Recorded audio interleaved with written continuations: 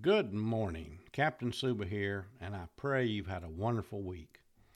I am here to toss out a weekly lifeline in these rough waters of life.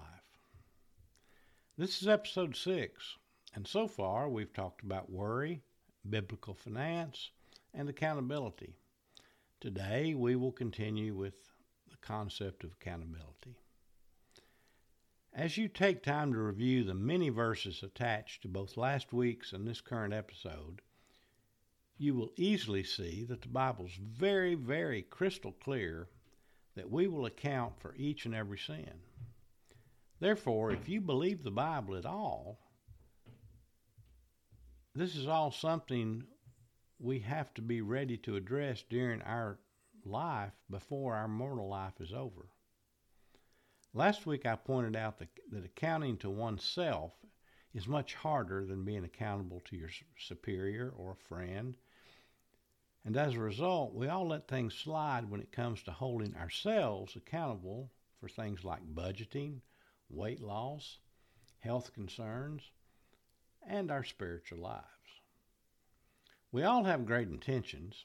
Our to-do lists are full of things we're going to do, but our action steps, they're not really where they need to be. Last week we talked about life coaching as one way to have an accountability partner to help us focus as to things that we need to be held accountable for, but that's by no means the only way to address this. So let's look today at some of the other ways of maintaining spiritual accountability as well as personal accountability. So what about corporate worship and hanging with people with like views and beliefs?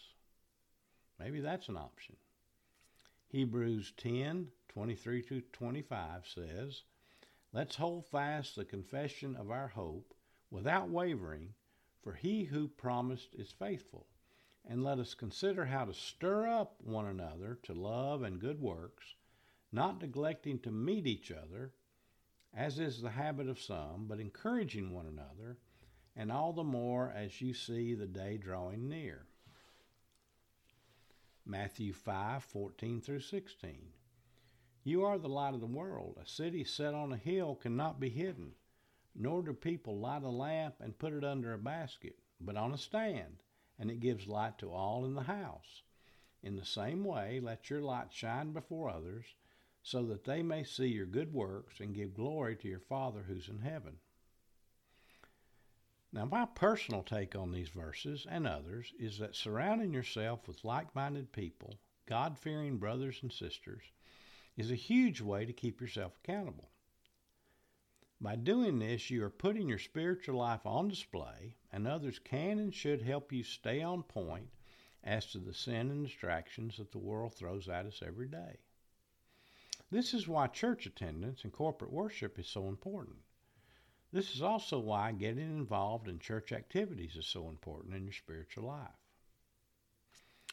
Note that Paul was faced with sin and corruption in one of his churches, and he says the following in Matthew 18, verses 15-17. "If your brother sins against you, go and tell him his faults between you and him alone.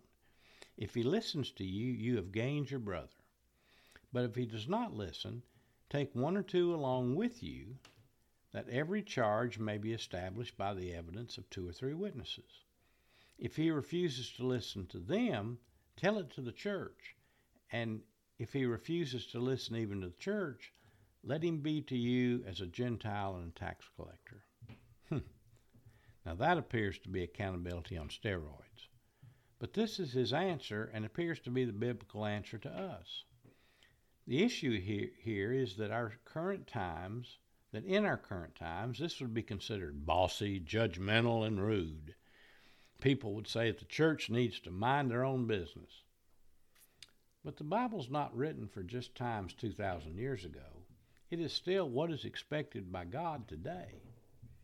So what I think I have shown is that spiritual accountability is an important element in our Christian lives and starts with personal accountability in each of our lives. In the business world,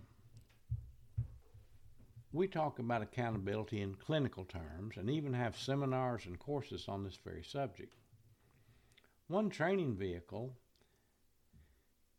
is to talk about accountability as A, the obligation to explain the desired course of action, B, justify that action, and C, take responsibility for the actions you take both in line with the required action and in conflict with it. Using this secular concept, clearly the Bible is the obligation, part A. Salvation is the justification, part B. And self-assessing our actions and asking for forgiveness for our sins and training ourselves to move away from those sins is the taking of responsibility, which is part C. This is pretty simple, yet so hard to do. So, number one, the reality here is that each of us either must accept or reject the fact that there is a day of accounting as outlined in numerous scriptures. We can ignore this or accept it. 2, if we accept it, we must decide to discipline ourselves, to study our daily interactions, and evaluate what types of actions we need to purge from our lives to live in accordance with God's plan. 3, we then must ask for forgiveness for our mistakes and sinful activities of the past and begin to move forward living a more godly lifestyle. And finally, we want our life to reflect our faith and be a light on the hill. If we act like the world acts, which of course is the easiest course of action, then we must revisit item A above. In other words, we either believe there's a day of reckoning in front of God or there isn't. If there is, we got a lot to do. And if there's not, then you can live the worldly life and have no guilt. That's on you. That's your decision. I can't make that decision for you, and I shouldn't make that for you. But the bottom line is, this whole podcast is about my views on the Bible. And my view is there's going to be a day of accounting. And it scares me. And I want to be prepared for it as best I can as a mortal. And I do it the best I can, but I fail every day. But the Bible is very clear on accountability. The Bible says in 87 verses, and I've attached them, there will be a day of accounting. So that either is true or it's not. That's your call. That's your decision. But if you decide that there might be a day of accounting, I suggest that we begin to work on personal accountability, which then transforms us in spiritual accountability, and we begin to analyze and review our actions, and we try to live a more godly, less worldly life, because the world lifestyle will not get us anywhere. So, accountability is a tough topic. It's hard for us to accept. We all fail in it. New Year's resolutions prove that.